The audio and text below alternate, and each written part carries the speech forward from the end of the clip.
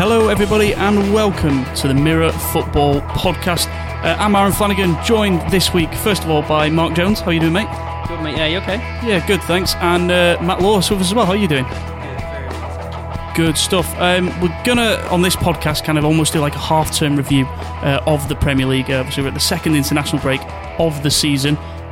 So we're going to go through kind of all the title contenders and see exactly where we're at, who's going to win it, because let's be honest, if we look at the title, it's tight as anything at the moment, isn't it? Just before we start, though, initial instincts, who have we got winning the league?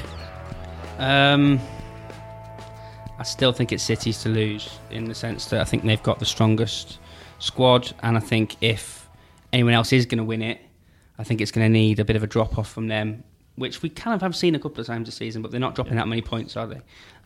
So I think once City's fixtures get harder, which they haven't been yet, let's be honest, they've only had a couple of hard ones, which was Arsenal and Liverpool.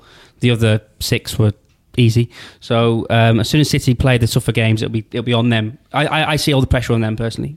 Yeah, Matty? I would agree with that. I worry about Liverpool in the sense that if they have a key injury, what effect it will have on the team. I still think they need a big signing to come in January. Maybe that'll happen.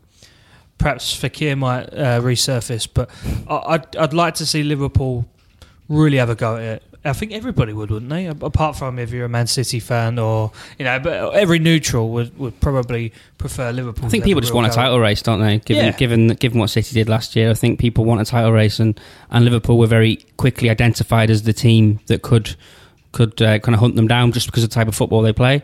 And all right, it hasn't quite been as fluid yet, but they're winning games, aren't they? They're getting points. I think it's still early days. We've had 8 games now, and at the moment, you could say there are 4 teams who have got a decent shot, and of those teams, you're looking at Chelsea, who are top at the moment, Man City, the champions, Liverpool, and Arsenal, who have had a fantastic run of form.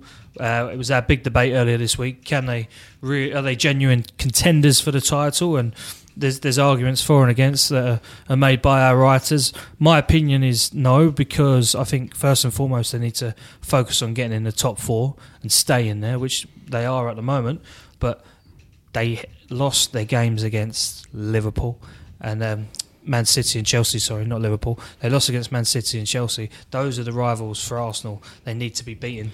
Top 4 teams if they're going to mount a title bid. Yeah, I actually wanted to start with Arsenal. We're going through all these reports, so you've segued us nicely there, Matty, into them. My argument with Arsenal is, I think if they were to go and play City and Chelsea now, I think they're completely different games. I think now they've kind of they're in the spirit, they're a bit more in with the system that Unai Emery wants to play. Everyone's more familiar with each other. But I mean, half the squad was new as well. That's a fixture list for you. The fixtures, the cards are dealt, and that's what it is. They played them at that time. They wasn't good enough on that day, and that's it. It's in the record books now. So they now need to go on and show that they're capable of beating teams like that. Yeah. At the moment, they've beaten the teams that they should be beating. Yeah, my argument with them as well at the moment. Their last 6 games, they've won by 2 or more goals. So at the moment, for me, I look at Arsenal and go, you're not just getting results. You are beating teams. You are properly securing results. And I know they're playing, obviously, Vorskla in the Europa League and some of them as well. And obviously, Fulham have been leaking goals left, right and centre. So maybe it's not the most accurate of representations, but they're beating what's in front of them, and they're beating them comfortably. That's all you can do. And what I would say about the Europa League this year is that the group stage has been a bit more forgiving to Arsenal, and those fixtures are not as difficult as what Arsenal had last season, and what that does, it affords Unai Emery time to play his fringe players and then focus his squad on the bigger games for the weekend. So there isn't that Thursday into Sunday lull anymore, where they're sort of worrying about, we've played Thursday night, we're going to struggle on the Sunday. We haven't seen that so far this season, and I think that the Europa League has been kind to them. And it could be, if they don't get in the top 4, still could be the best pathway back into the Champions League. Yeah, I mean, the way it goes at the moment, I see them getting in the top 4. I mean, I know it's a long season ahead. We know how quickly things change. I personally see Arsenal getting in there. I have to say, Tottenham are only, they're level on points with them. And it feels like Tottenham have had a right torrid time of late. I think they've both had strange seasons, Arsenal and Tottenham. As you say, they're kind of locked together, aren't they? Tottenham seem to be almost plunged into bit of a crisis without it really being one, because they lost to Watford in a game where they got kind of bullied a little bit, lost to Liverpool, they were outplayed, and then lost to Inter Milan in kind of similar circumstances. They were conceding goals from set pieces, and they were just mistakes that you can correct on a training ground, essentially. And they've done that. I think they've won games again. They've had some kind fixtures. They've played Huddersfield, they've played Cardiff. They've got the 3 points that you'd expect them to get, which is what a lot of these teams at the top end have done. They've had these fixtures and they've won the games that they're supposed to win. And I think I personally, I'm still having them just finish above Arsenal. And I know everyone's talking about Arsenal at the moment because they're winning games and they're playing some good football, but I haven't seen them play against anyone yet in terms of that would really test them. I still think City would beat them on the day. I still think Chelsea would beat them. I think Liverpool would beat them. So I'd like to see more from them. And as Matty says, you can only play who's in front of you. But I need to see more from them, to be honest. I think to support what Jonesy said there, Tottenham have got that sort of squad that's been there and done it, and they've been able to get over the line in previous seasons, and they've got leadership within the ranks. Arsenal, we're not quite sure about at the moment. There seems to be a great camaraderie and team spirit there at the moment, but what about when it all goes wrong and it goes pear-shaped? We haven't quite seen that yet. Okay, the start of the season, they did get off to a bad start. They lost the first two, but Tottenham have done that before, and they've managed to save their season. So. I agree that the Europa League is a really good shout for them, though. I think they could really have a good go at that this season. And it's silverware, isn't it? Yeah, and if you obviously, I know it's different when the Champions League teams come in later on, but right now I'd have them as winners of that. Yeah. One thing that I would say about Arsenal in particular that I think they've got going for them this season, they've got the fans back on side. Yeah. And I'm probably opening myself up to have all of football Twitter coming at me on like they regularly do when I mention things like passion and things, and they can go, passion's no good. Passion in the stands relates to passion on the pitch. When the fans are behind you, the players up the game. Just look at what Man United did in the second half against Newcastle. The fans rallied. It's one of them atmospheres. Arsenal have an atmosphere there in the stands. There's renewed optimism. They can see what the coach is trying to do, and they can see the players are trying, and the fans are invigorated by that. But how long does that last if they go on a bad run? Do they start turning again? That's what you can't argue with Manchester United fans. Okay, you saw some dissent on Saturday, but rightly so. We're 2-0 down to Newcastle. But 2-0 down, second half, that atmosphere inside Old Trafford was electric. It was brilliant. And the fans didn't stop, and that's why they got the result, because come 70 minutes, the fans are still going, and they didn't give up. They didn't walk out their seats and abandon the team. They stayed there. They stayed to the bitter end. Look, let's be honest, Arsenal fans have proven otherwise, and that's not any disrespect to Arsenal fans, because they are good supporters. But we've seen already this season against Man City, but they often walked out of the stadium. You can't say that about Man United fans. I think. And I'm not a United fan. I am. I'm a Arsenal... West Ham United fan. Everybody knows that. But that's my point with Arsenal. They need to be there when the going gets tough and stick around, and that's what other teams would do. Other teams' fans have done. I think they're just enjoying, because at a Fulham game they were singing "We've got our Arsenal back," which is kind of like an attacking way of playing. But I think they're just enjoying it being different. I mean, after you're going to have fans there in that crowd who only knew Arsene Wenger. That's right. Nothing else. So, and as with everything, if it's new, it's exciting, it's different, isn't it? And they've been blessed with a very, very kind fixture list, and they're winning the games, and fair play to them. But I don't see any sort of title challenge at all. When people say football's a funny old game, it really is a funny old game, because as a West Ham fan, look, we lost our first four games, and then we felt that we were getting relegated. We beat Everton away, draw with Chelsea, beat Manchester United. Suddenly we're thinking the top four. We're thinking you're going to win the league. Everything. It's like every. And then we lose to Brighton, and it's like,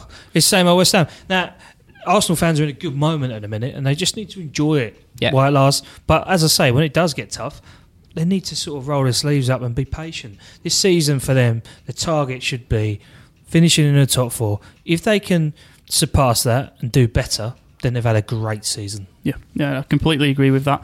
Obviously, we mentioned Tottenham already briefly there. Are Tottenham kind of suffering by the fact that they didn't make any summer signings? Is there a sense, obviously, we mentioned that little run which they went on where obviously they lost to Inter Milan and Watford and Liverpool. Is it more of a squad depth sort of thing? Kind of say, did they just not have the players in reserve for when the likes of Eriksen and Ali? Yeah, it kind of is. But the one thing I'll say on the other side of it is you've got Lucas Moura, who they signed in January, who has basically took 6 months to bed in and is now playing and is playing well. Eric Lamela, who missed best part of a year, is now back and playing well. And I think what's very important for Tottenham is having those two players around and in the squad and scoring goals and be able to chip in when Harry Kane isn't firing. It's Eric Lamela, it's Lucas Moura's son as well, who's now back from international duty, obviously with that whole military service thing was hanging over him, so that's gone as well now. So I think those three players, and you throw in Dele Alli as well, all of a sudden Christian Eriksen, there's a squad there, and just because they're not new names, it doesn't really mean anything else. I agree. I would like to have seen them maybe add one more in the summer, or anyone, and not have to run it, but. I still see them as stronger than Arsenal, as I say. If anything, you have to applaud Tottenham for actually keeping hold of some of their best names, because for the last couple of seasons there's been a lot of interest, particularly in the likes of Christian Eriksen, who has no real allegiance to Tottenham. In fact, that he's a player who's come in from somewhere else, whereas perhaps Harry Kane does. So Tottenham done a magnificent job in keeping hold of those players. It was a surprise to me that they didn't quite sign anybody, and I think there are probably players they should have looked at. James Maddison being one of those players who's thriving at Leicester, and he's a joy to watch. Having said that, perhaps they're just being patient and waiting to just trust in this squad and see, look, this is your last chance. We believe that you've got something there. You've come close. Not quite a cigar just yet, but this could be the year. It might not be in the Champions League, but it might be that they go and win the FA Cup or the Carabao Cup. Who knows? They might even mount a title challenge. But I think, as Jonesy said, they've definitely got a squad there. It's just a question of whether they can keep those players fit and hungry and motivated, because that's the only trouble without signing new players, is that who's coming in to challenge you? Yeah. A difficult situation for Tottenham because they can't go and bring in a big name striker, because hang on a minute, you got Harry Kane in front of you, one of the world's best strikers. So is he going to start? You have to change your plan. So I have to applaud Spurs in that sense, but this is the season where they've got to do something, those players, or the club, I'm sure, when they get to that new stadium, they will invest. Yeah, so certainly intriguing times in North London at both clubs. We mentioned Liverpool at the top of the show, so we're not going to go into loads and loads of detail about Liverpool, but 0-0 draw against Manchester City. I think the first time Man City have ever been to Anfield and actually looked like the better team. In my opinion, anyway, I thought City... I think they just controlled the game. I thought they did an expert job. I don't know about control the game. They were the better team. I thought Liverpool started very well, but just quickly, obviously, you say you disagree about controlling the game. I say that City went out there, killed the pace of the game. Oh, in that sense, yeah. And by doing that and the approach that they took into the game, parking the bus. I tell you what, it's as close as City are ever going to come to parking the bus. Yeah, it was fascinating to see. Actually, it felt very much as though it was a game that was being played on City's terms, in terms of. Liverpool obviously tried that first 20 minutes the way they've done it before, and I think Liverpool, as we know, have kind of had this ridiculous run of fixtures where I think they've got to the end of it now, and to get at the end, I think both teams on about with about half an hour to go were like, a point's not bad, and then City started to obviously step it up, and then they get the penalty which they should have scored. Obviously it's a penalty, so City will be kicking themselves with that. I think Liverpool and City, though, looking back, they won't be too bothered about the point. As I say, I don't think, obviously, the penalty aside, it's a good point for both, to be honest. And I don't think there'll be too much kind of lamenting it in March, April time, unless it comes to a title race and maybe you're thinking about the penalty. It could have been a thing, but I think if you asked Pep Guardiola going into that game, said you can have a 0-0 draw now, he'd snap your hand off. Oh yeah, and any team shutting out Liverpool at Anfield, great result. Really. It's just for City, they will look back in disappointment look back in anger. Gabriel Jesus. He was very disappointed, wasn't he? Yeah. It was quite fascinating to see at the end Guardiola, on the pitch, in his face. I'm sorry, but he's just been snubbed. The last thing you want is your manager kind of trying to calm you down in public. You just want to be left alone for a minute. It was a strange one, wasn't it? Because as soon as Mahrez steps up to it, I think everyone saw when he's going to miss this. it was a really weird one. He stepped out those sort of twinkle toes, didn't he? Yeah, everyone's thinking this is going. And he's standing there, and Alisson looks massive, doesn't he, in the goal, it kind of just played out the way everyone thought it was going to play out. I mean, anyone could miss a penalty. Yeah, it does happen, but I would have personally backed Gabriel Jesus to put that one in the back. David Silva, maybe Bernardo Silva. David Silva would be the one for me. A bit of technical quality, composure. I'll pick Edison. I did. That's the way he stepped up. Interesting story about say the goalkeepers taking it at Curzon, obviously the non-league team who I follow. We tried the same thing. Keeper. We're 1-0 down in the FA Cup a few weeks ago. Our goalkeeper is arguably our technically best player, which is always alarming, but he really is. Should he be your goalkeeper if that's the case? Honestly, he signed for us as a striker. not even joking. And good story. This we'll get out there and write it up. So he's brilliant, and obviously he's been nailing penalties in training. They have these penalty shootouts. Yeah, exactly. That was the argument, Mahrez. He's good at training. They have all these penalty shootout things, and he just didn't miss him. We said we were 1-0 down the FA Cup. It's only about 20 minutes into the game as well, and we say, "All right, Cam, go on. Now's your shot." Awful penalty. Saved the easiest save their goalkeeper's ever going to make. I mean, you just think sort of thing that if you're the opposition team, that'd wind you up as well, wouldn't it? Of course it would. It kicks off in the tunnel. The team we were playing had a load of our ex-players playing for him, and they straight away turned to obviously my dad, who's the manager, and everyone said that's disrespectful. Yeah. So it kicked off in the tunnel at half time. Thankfully, we had it printed on the wall saying. Cam Mason is penalty taker. Oh, really? So we could pull it off. We could put it off the wall and say, "Listen, it's not just us taking the mick out of you, even because you're 2 leagues lower than us." It was on the Anfield wall. Riyad Mahrez is the penalty taker. I don't think it was. No, probably not. It would have been Sergio Aguero. We finally would have had his Anfield goal. He's terrible at Anfield, isn't he? I don't know what happens to him. He just sort of walks around, and he was so isolated in that game, wasn't he? Yeah. Obviously, because City were playing in a very different way, but he just sort of wanders around. He looks a bit lost. Though, can't it? Like even to the best players, and get swallowed by the occasion. When he plays Liverpool at the Etihad, he scores every game. But at Anfield, I don't know what it is. Yeah.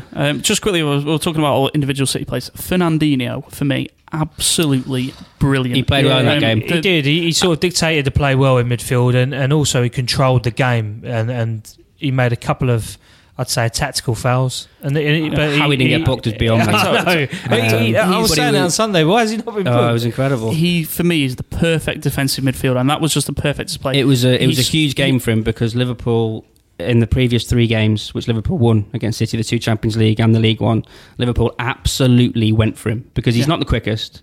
And every time he got the ball in the centre midfield, you think about the goal, I think it was the Sadio Mane goal in the 4-3, where they swarm around him, Oxlade-Chamberlain, Milner, straight in his face. Yeah. And they did it in the Champions League as well.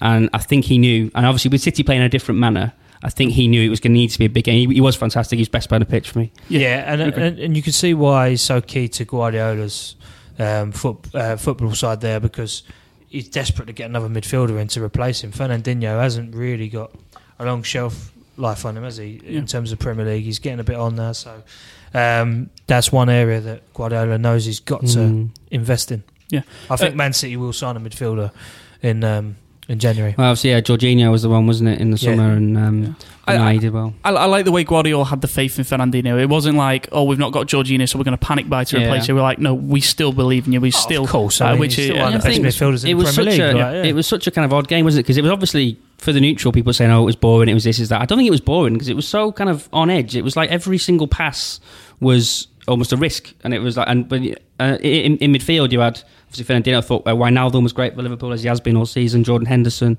and it was so kind of all congested in that area. Every single pass carried this element of risk with it because you were trying to get past them and all that. And it was like this.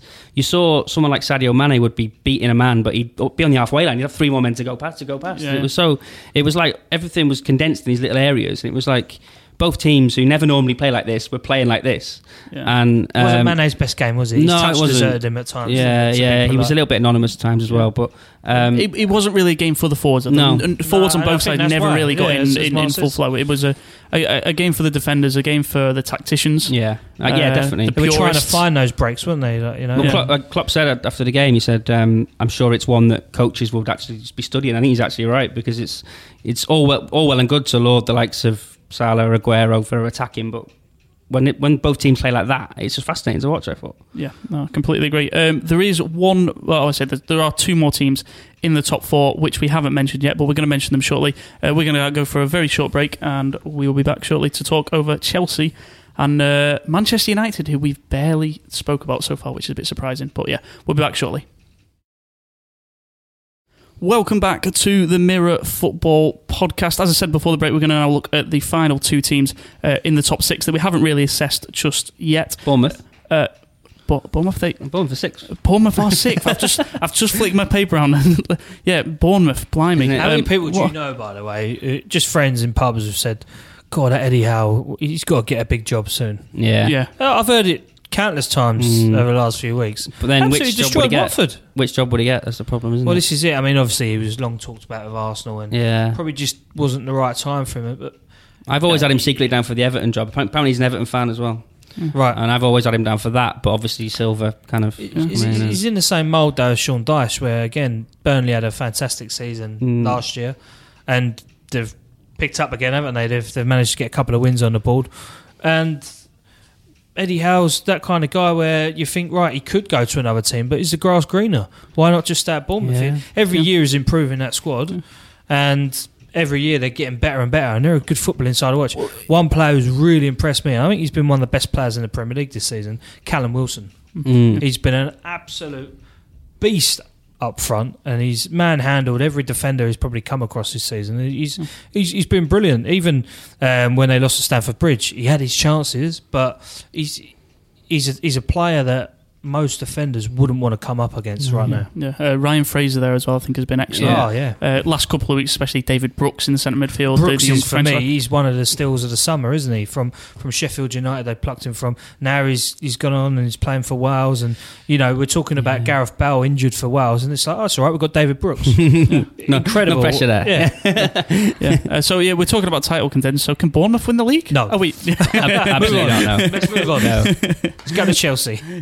We'll go to Chelsea. I mean, what a start to the season that they've had. What a start to the season Eden Hazard has had in particular. I think many of us, I think if you go back through our old podcast, you probably got us going, oh, they're not in the top 4, Hazard's probably going to leave and all that. There was a point in the summer. There was a point in the summer. It sounded as if everyone was going to leave, wasn't it? You had obviously Courtois who did leave, Hazard, Willian being linked with Man United every week, N'Golo Kante was being linked with PSG, and it was just a bit of a mess. And then you had Conte coming back to take a couple of days of training before he went off again. But no, they've been very good, Chelsea. They've really adopted this style of play under Sarri very quickly, I think, and there's quite a clear emphasis on what they're trying to do. I thought they were excellent against Liverpool the other week. That 1-1 draw, which was probably the best game of the season I think I've seen so far in terms of entertaining football. Yeah. And they really deserve to be where they are. I think it's going to get harder straight after the break. They've got Man United first up, haven't they? So Mourinho would love going there and getting one over them. But I think Sarri has really emphasised this style of play, and it all comes from Jorginho, who controls the ball so well, passes it sometimes sideways, but he keeps hold of it, keeps them ticking over. And you see it in players like Ross Barkley, who probably people had written off a while back. He's back, he's firing again. Even Morata's got a couple of goals recently. Yeah. Giroud's always useful. And that assist from Giroud was ridiculous. And then you've got... It was a shot. That's it. No, it was a shot. I don't care what anyone says. If he's trying to volley like that, because he's scored spectacular goals in the past. That's a shot. I want to believe it was an assist. Yeah, but then, genuine assist. As you said about Hazard, he's been the player of the season. So he's been excellent, and you look at him at the goals he's scoring. And I know Sarri set him a bit of a target, didn't he? It was like 35 goals, something like that, in all competitions. And you know what? It's not daft. Like if he gets going, and you think about Europa League as well, he could boost his numbers there. So I think he's a very, very early shout for player of the year. This season's Mo Salah. Yeah, could be. I just think the big thing at Chelsea is they've embraced Sarri. The players have embraced him, and we've seen in the past Chelsea players seem to adopt their manager and they love him at first, and then suddenly something happens. It happened with Jose when he went back. They loved him when he first went back. Second season, couldn't stand him. Same with Conte. So who knows what the future holds for Sarri, but Chelsea are in a great moment. They're playing really good football, and they seem to be organised at the back. He's got players like David Luiz playing well again. And you just listen to their players, and they're all saying, we love Sarri. Even like bit part players like Cesc Fabregas, who's saying, he's the best manager who's ever worked under, and he worked under the best in the business, in terms of your likes of your Wengers and your Guardiolas. So I think it's interesting, Sarri, and what he's done, and the way he's revolutionised Chelsea's style of football this season compared to last. So I think that they're real dark horses to go a long way, purely for the fact that they got a player like Eden Hazard. But then you listen to him speaking in Belgium, and all of a sudden the eyes light up, and it's Real Madrid this, Real Madrid that. Yeah. They're the greatest club in the world. Now that might have been lost in translation. However, we all know he wants to go there eventually. I think that's probably his end goal, isn't it? But he'll still give his all for Chelsea over this season. I think what you're seeing with him is this idea that football is best played when it's fun, isn't it? You know, and you look at the top teams, literally the top three now: Manchester City, Liverpool, Chelsea. They've all got managers who really kind of emphasise the fun side of football, the attacking side of football. And if you're a footballer, that's what you want to do. You want to be attacking. You want to be getting forward. You've seen it at Arsenal as well. You know, like one of Arsenal's sort of successes, if you like, is that they've almost unburdened now. On the flip side, you're probably going to come and talk to him about him in a second. Is where football's less fun and it's sort of this idea it's a bit of a drudge and you're just getting through games and you're defending. Go on, you may as well start talking about him. No, I would say Chelsea made the sign of the summer as well. Robert Green.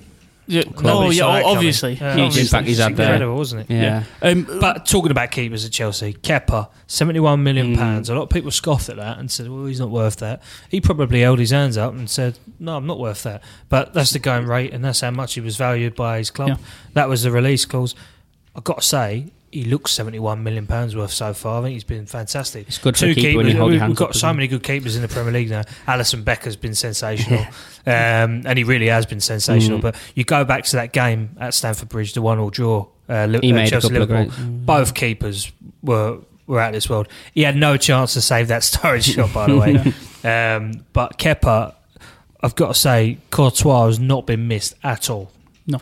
Kepa has been a brilliant signing. Yeah, I agree with that. A little bit defensively as well, I will say about Chelsea very quickly. I had huge doubts about the two centre-backs, David Luiz and Antonio Rudiger, who, Chelsea have only conceded 5 in their 8 games this season. They don't look like they're... No, but put those players in a Man United shirt, do you think they'd do well? It's got to be the manager, hasn't it? Yeah. And the manager's he's changed those players. It's David Luiz is like, he's been a player who's been, he was almost ready to be shipped off to Napoli. Yeah. And suddenly it's like, no, he's a starting defender. And he is, he's probably the heart and soul of that dressing room, David Luiz. But a lot of people underestimate that. And Chelsea, post John Terry, needed a character like him. Yeah. And he's actually one of the players who knits it all behind the scenes. Yeah. Chelsea are very much a ball-playing team. Jose Mourinho is adamant he wants a ball-playing centre-back at Manchester United. David Luiz for Manchester United. I genuinely think not now. Well, maybe he probably could have done it at some point. I mean, maybe even over the summer. I think off what I've seen this season, I think he's actually the player that Mourinho wants. The player that Mourinho has been crying out for at centre back. I mean, you're grimacing. He's been crying about a lot of things. I don't know if he's crying for him, but. Are we on to him now? Let's get. Is that a cue for Man United? Let's get Man United. They're not in the United. top 6 though. Let's get Man United out of the way. Bournemouth and Wolves are there, and they're above them. Yeah, Bournemouth and Wolves are above them. Manchester United level on points with Watford as well, but in 8th place with a minus goal difference. Man United, a Jose Mourinho team with a minus goal difference, -1. They got Spurs put 3 past them, didn't they? Yeah. 3-0. It's and West Ham was 3-1. Yeah, so right. Let's be honest with United. Obviously, we don't know what's going to happen with Jose Mourinho over the next few weeks. We don't know how it's going to develop, how it's going to play out. As a team, with what you've seen, are we right to be, or are United fans right to be panicking so much about their situation? Are the team actually as bad as has been billed? I don't think it's that they're bad. I think the other teams are good. They're very consistent, as you can literally see by the top 3, who have been so consistent so far. United look below them in terms of the way they play football, the way the whole feeling around the club doesn't seem as positive, does it? I think they're dropping points, obviously, as we've seen. They've gone to places like Brighton and West Ham and dropped points. Home to Wolves, they drop points. Spurs hammered them. So they don't look a unit, really. And yes, I know they got a good win against Newcastle, and fair play to them, and fair play to Mourinho for the way that game turned around, but it's Newcastle at home. I'm sorry, the other teams are beating them 3-0. It doesn't matter. You know, so they got them. They worked themselves up into this kind of frenzy, if you like. So it's. I said at the start of the season, I felt they had a struggle to make the top 4. I'm now starting to think they won't make the top 4. Yeah. What I would say, what are United good for? Well, give me one. What are United renowned for? What style of football can they play? For me, you just don't know Manchester United team are going to turn up. No. Whereas Man City, Liverpool, they'll just come at you and they'll be relentless and they won't let you breathe. Chelsea will keep the ball, they'll retain possession. Man United, what do they do? Well, they try and park the bus, and clearly you're not doing it. I think quite so well. I think there's every chance that. So obviously, after this international break, between this international break and the next one, United are playing Chelsea and City, and there's every chance they lose those two games. And we're sitting here talking about a crisis still. I don't see it changing. Both I've of got them to say, the best 45 minutes I've seen of Man United, bar obviously that turnaround against Newcastle, which they had moments where they could have lost it still. But it was against Tottenham. And the first half against Spurs, Man United came out with such an intensity about them, and Tottenham couldn't handle them. And then suddenly, they couldn't maintain that. They just couldn't keep it up. And Tottenham, we all know what happened in that game. They beat them 3-0. And that's what my point is. What can Manchester United do well? Lukaku used to be that player. You think, if it lands for him, he'll score. Now you're thinking, God, what's he going to do? He's going to fall off the end of his feet and go 10 yards up the pitch. You just don't know. For me, their best player is probably Paul Pogba at the minute. He's the only outlet they've got who can make something happen. Yeah, my issue with Manchester United and the players that they've got, though, is that, like you say, they've done it in little periods. Like they did it at a period at the start of the Spurs game. They did it in a period at the end of the Newcastle game. They don't have any individuals, though, that do it for 90 minutes for me. Like, obviously, you have Paul Pogba, but he has his moments. I don't think he has a game. I think it's just moments, and I think that you can say that about many players in that Manchester United team. I just don't think there's a level of consistency there. I don't think there's a level of expectation of what the players expected to play like for 90 minutes. I mean, and yeah, okay, you have to look at the manager and you have to say you're the one who's motivating him. You're the one who's got to get the level of intensity out of him. Just like look at the level of intensity that Klopp gets out of Liverpool for 90 minutes. Mourinho's got to get that out of United. Yeah. And they can't, but it has to be on the players' back as well. Also, they've got to thrive on their reputation as Manchester United. How many teams go to Man United now and just they're not scared at all? We've seen Wolves go there and get a result. Newcastle been awful. Nearly got a result. Should have got a result. Derby have beaten them. West Ham United have beaten them. You know, Manchester United should go to any ground in the country, particularly at Old Trafford, and the other team turning up should be scared witless. And Manchester United at the minute just don't do it to any team because they haven't got that intensity. They haven't got that fear factor about them. Yeah, I remember I saw a great tweet years ago when I think it was when David Moyes, sorry, I'm almost getting names mixed up. David Moyes was in charge, where someone said something about how Old Trafford's turned into like this like castle of football turned into a bouncy castle. That's kind of what it felt like, and it kind of almost does feel like it's kind of going that way again. I was watching the Premier League years over the weekend. It's flicking through, and it was the season after Man United had lost the title to Man City on goal difference. Fergie at the start of the season says that is never going to happen to Manchester United again while I'm here. Obviously, that was his last season in charge. What did he do? He went out and bought Robin van Persie. Now, Jose Mourinho, what does he need? Defenders.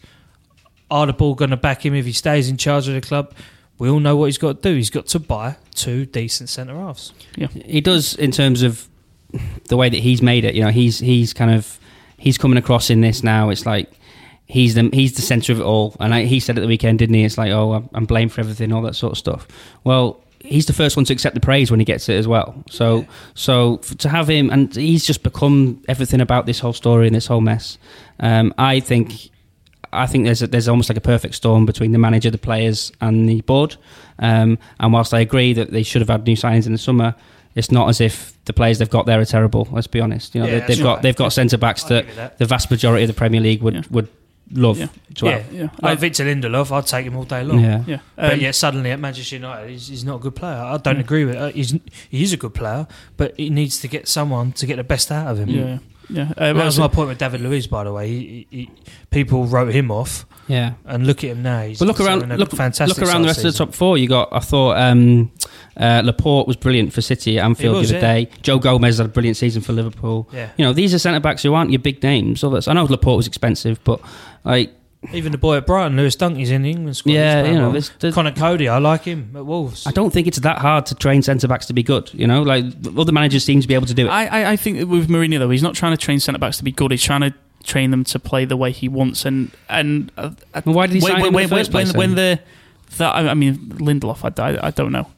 Bailey? I don't know. He's completely binning off Eric Bailly now, isn't he? Yeah. To hook him don't after 90 minutes that's pretty callous. You don't do that to a player, do you? Yeah. He does. He's done it before. Well, he did it with done. a few Chelsea players in the past. Yeah. It's the ultimate slap in the face, isn't it? Yeah. Obviously, we talked about all of the big six, as we'll call them. Obviously, not top six because they're not all in the top six at the moment. Who's missing out on the Champions League then? Very quickly before we finish. So which of the two teams from what we've seen? Well, Man United are the first club. There's no way they're going to get in the top four at this present moment. And I believe that they I was going to say, I was about to clip out that audio and bring it back at the end of the season. That was a good save from me there. It was Kepa-esque. Yeah. Held your hands up. I think that Man United, and it's a tough one, but probably I'm going to say Arsenal. Ooh, controversial. Same two for me. Same two as well. I'm going to think about it as much as that. I think it's those two. Oh, okay. Well, I have Tottenham missing out on Arsenal getting in. So, but I'll back West Ham to win the league. So what do I know? Yeah, true. True. Obviously, we mentioned Manchester United in crisis. I just wanted to run through very quickly a few little stories around Europe, just very quickly before we finish, simply because it's an intriguing season everywhere.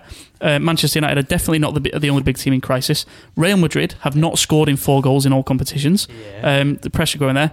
Barcelona, also in La Liga, haven't won in 4 league games. Yeah, but are you saying they're in crisis? I for them levels of clubs, I think that's crisis. Barcelona are 1 point behind Sevilla, who are the leaders. Yeah. Real Madrid are 2 points behind them. Crisis? What crisis? It's a very open league, isn't it? I mean, Sevilla have got the same amount of points that Bournemouth have got this season from the same games. 16 from 8 games. Yeah. Bournemouth, who you callously wrote off as a top 6 team earlier, they got the same as Sevilla. I had Bournemouth getting relegated in my start of season predictions. Watford, that might happen though. Who knows? No, I think it's good for the league, and maybe it's a kind of post Ronaldo thing, a bit of a shake up or something like that. That's been the interesting thing. I think La Liga's not been on Sky Sports, right? And no Ronaldo, so there's no kind of intrigue about Ronaldo and Messi.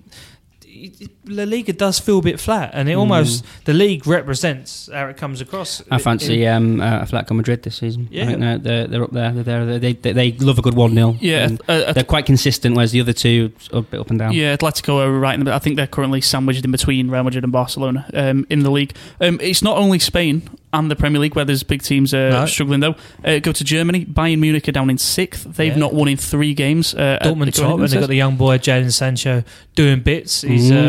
He's been fantastic. He's I used your word there, Jonesy. Fantastic. You did. Yeah, I didn't invent it. I just say it a lot. He's got the second most assists in Europe, and he's got a deserved England call up, and he just showed that. Look, he took a real gamble going to Germany. He left Manchester City. He said, "Look, I believe in myself. I back myself. I can start in a top team," and he's done that. And he's watched him at the weekend. They played Augsburg, fantastic game, and he's going to be a breath of fresh air for England. Yeah, I think it's just what you said about Bayern. I think you can. So there's an argument there. You got Bayern, Barcelona, Real Madrid, Man United. Are they the 4 biggest clubs in Europe? They probably are. Yeah, and they're all in kind of a bit of disarray at the minute. Yeah. I look at Bayern and I think, well, on paper, fantastic team. But catching. They are a wonderful team, but they're an aging squad, and how long can they sustain that for? They've got players there who, like Lewandowski, for all the kind of he's staying and he's signed a new contract, all this, that, and the other. He's wanted that for a long time. So how does that translate to the team? Got a new coach come in and he's under pressure, and they're talking about he might be sacked already. Yeah, I mean he's a young coach as well. Obviously, Niko Kovac, who I would have thought it's kind of weird seeing this contrast. You've got a young lad in the changing room or on the touchline. You've got a relatively old squad out there. He was obviously going to try and bring this youthful exuberance sort of thing, and it hasn't worked in a minute. Maybe they just got to bide their time in him and look to what like Dortmund have done. Dortmund have been sort of they've had their best players taken away from them by Bayern Munich over the last few seasons, and they've rebuilt, and they've just got even better. Yeah, and they've been able to be patient about things, and now they're almost there. Well, they're not almost. They are a superpower again. Yeah, I was saying they've got young lads doing good. I mean, you mentioned Sancho, Christian Pulisic as well. Obviously, linked all the time. Yeah. They've got lads like I think Paco Alcacer is in there. They've got talented lads in there. Also, just another team in panic. Monaco in France are in the relegation zone. Yeah. That's another big It spender. was going to happen though, wasn't it? All their best players were sold again. You know, it's Monaco do that. They'll rise again because again they'll do what Dortmund have done. They'll discover young players I again. mean, if you're going to be in the relegation zone, you might as well be living in Monaco while you're doing it. Yeah. So I think that'll be exactly. fine. In Italy, 8 out of 8 for Juve. yeah, I mean, no crisis there because of Cristiano Ronaldo. Yeah. He's gone there. He's started like a house on fire. As have Juve. Just Give him the title now. 6 points clear. 6 points clear. PSG, by the way, 8 points clear in France already. That's a It's statement. just another kind of what's the point really? And for players like Neymar and Mbappe, yeah, it's great that they're playing for PSG, but is that really where they want to be? It's They're not gonna great be challenged for every week. It's not great for the league, is it? I know Juventus are really kind of one of the driving forces behind this whole European Super League idea because I think they feel as though they're outgrowing Serie A a little bit. So it'll be interesting to see how that plays out in a few years. But I yeah, think Barcelona would be open to that as well. yeah. But I mean, the way it's looking now, you look obviously we mentioned the Premier League in depth and Spain and Germany. They're going to be looking like exciting title races, aren't they? Yeah, it's interesting. European Super League, I might have found a topic for next week's podcast because I think that's an intriguing Juventus prospect because I think bang into it. I think there's a couple of Premier League teams who would be right into it, including Manchester United. I think they'd jump on the opportunity to play in a you can European make Super money. League. That's how it would happen. Wouldn't it? Yeah, so yeah, that'll be interesting. On next week's podcast or later this week, whenever we decide to record next, we will talk England. We will talk a little bit about the internationals. We mentioned Jadon Sancho. We'll talk about how he's done, how his incredible rise to England, of course. Games against Croatia away behind closed doors with no fans because of it's obviously crowd trouble in Croatia beforehand, and Spain as well. Game in Betis, I think their ground. So intriguing fixtures for England, but we'll assess them on the next podcast. Thank you very much for listening. Mark, Matty, thank you very much as always. It's been fantastic. It's been fantastic. You're looking at your watch. Are you trying to get out? I've got a meeting to go to. I'm late. I'm late for my meeting. Yeah, it's all right. We get to talk football instead. That's better. Yeah. But yeah, so guys, thank you very much. Really do appreciate it. If you don't subscribe to us already, you can do on iTunes, on Acast, on Spotify, wherever you get your podcast from. We will be back either later in the week, starting next week, whenever we think there's enough talking points about England. I think is probably probably going to be the strategy on that one as well. Do keep checking and find out when we're back next. But until next time, we'll see you then.